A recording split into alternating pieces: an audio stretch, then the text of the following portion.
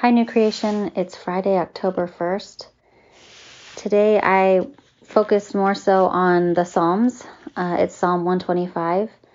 Verse 1 says, "Those who trust in the Lord are like Mount Zion, which cannot be shaken, but endures forever." It's so beautiful because trusting God means that we are connecting ourselves to the only person who can endure forever. And so that means that we will also endure forever because we endure in Him.